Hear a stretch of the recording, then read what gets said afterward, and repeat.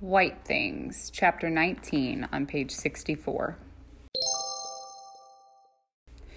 The first time I brought Annemarie home to our apartment after school, I wished for two things. First, I wished that the boys wouldn't be in front of the garage.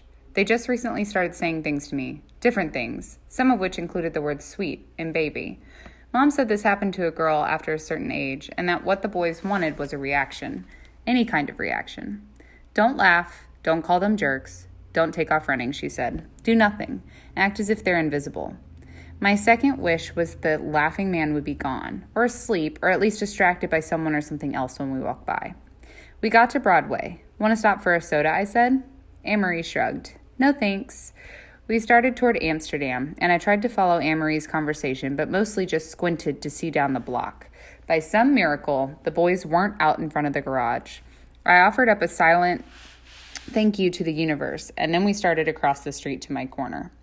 Angel, the laughing man called out. He was looking right at Annemarie, and I couldn't help thinking that, depending on your idea of heaven, Annemarie might appear to be something like an angel. Her coat was pure white and went all the way down to her toes, even though it was only the middle of November and really not all that cold. How her dad kept that coat so clean is still a mystery to me. Angel! I laughed. I was trying to show Annemarie how absolutely downright funny it was to have a weird homeless guy here on my corner. My very own weird homeless guy. Ha, Angel, I said. That's a new one. Angel, he called out again, and now he was pointing at her. Is he pointing at me? Annemarie asked, slowing down. No, I said, steering her as far from the laughing man as I could without pushing her into crosstown traffic.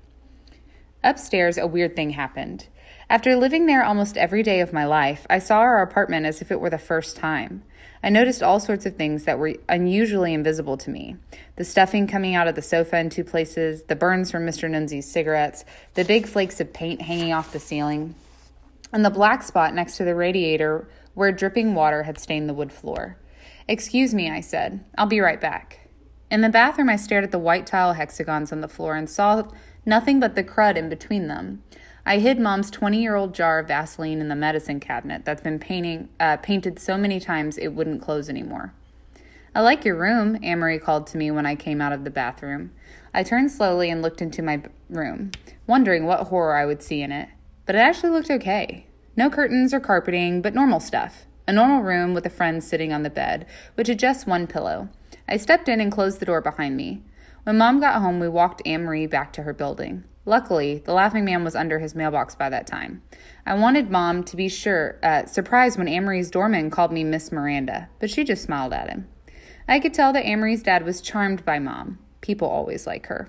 He offered us some kind of powdered sugar dough balls he had in the kitchen, and Mom ate 2 of them while I said no thank you, that I hadn't had my dinner yet, which made Mom laugh and cough up powdered sugar, which made Annemarie's dad laugh. I looked at the sugar on the front of her t-shirt and thought that if she had the slightest idea what she looked like, she wouldn't be laughing at all.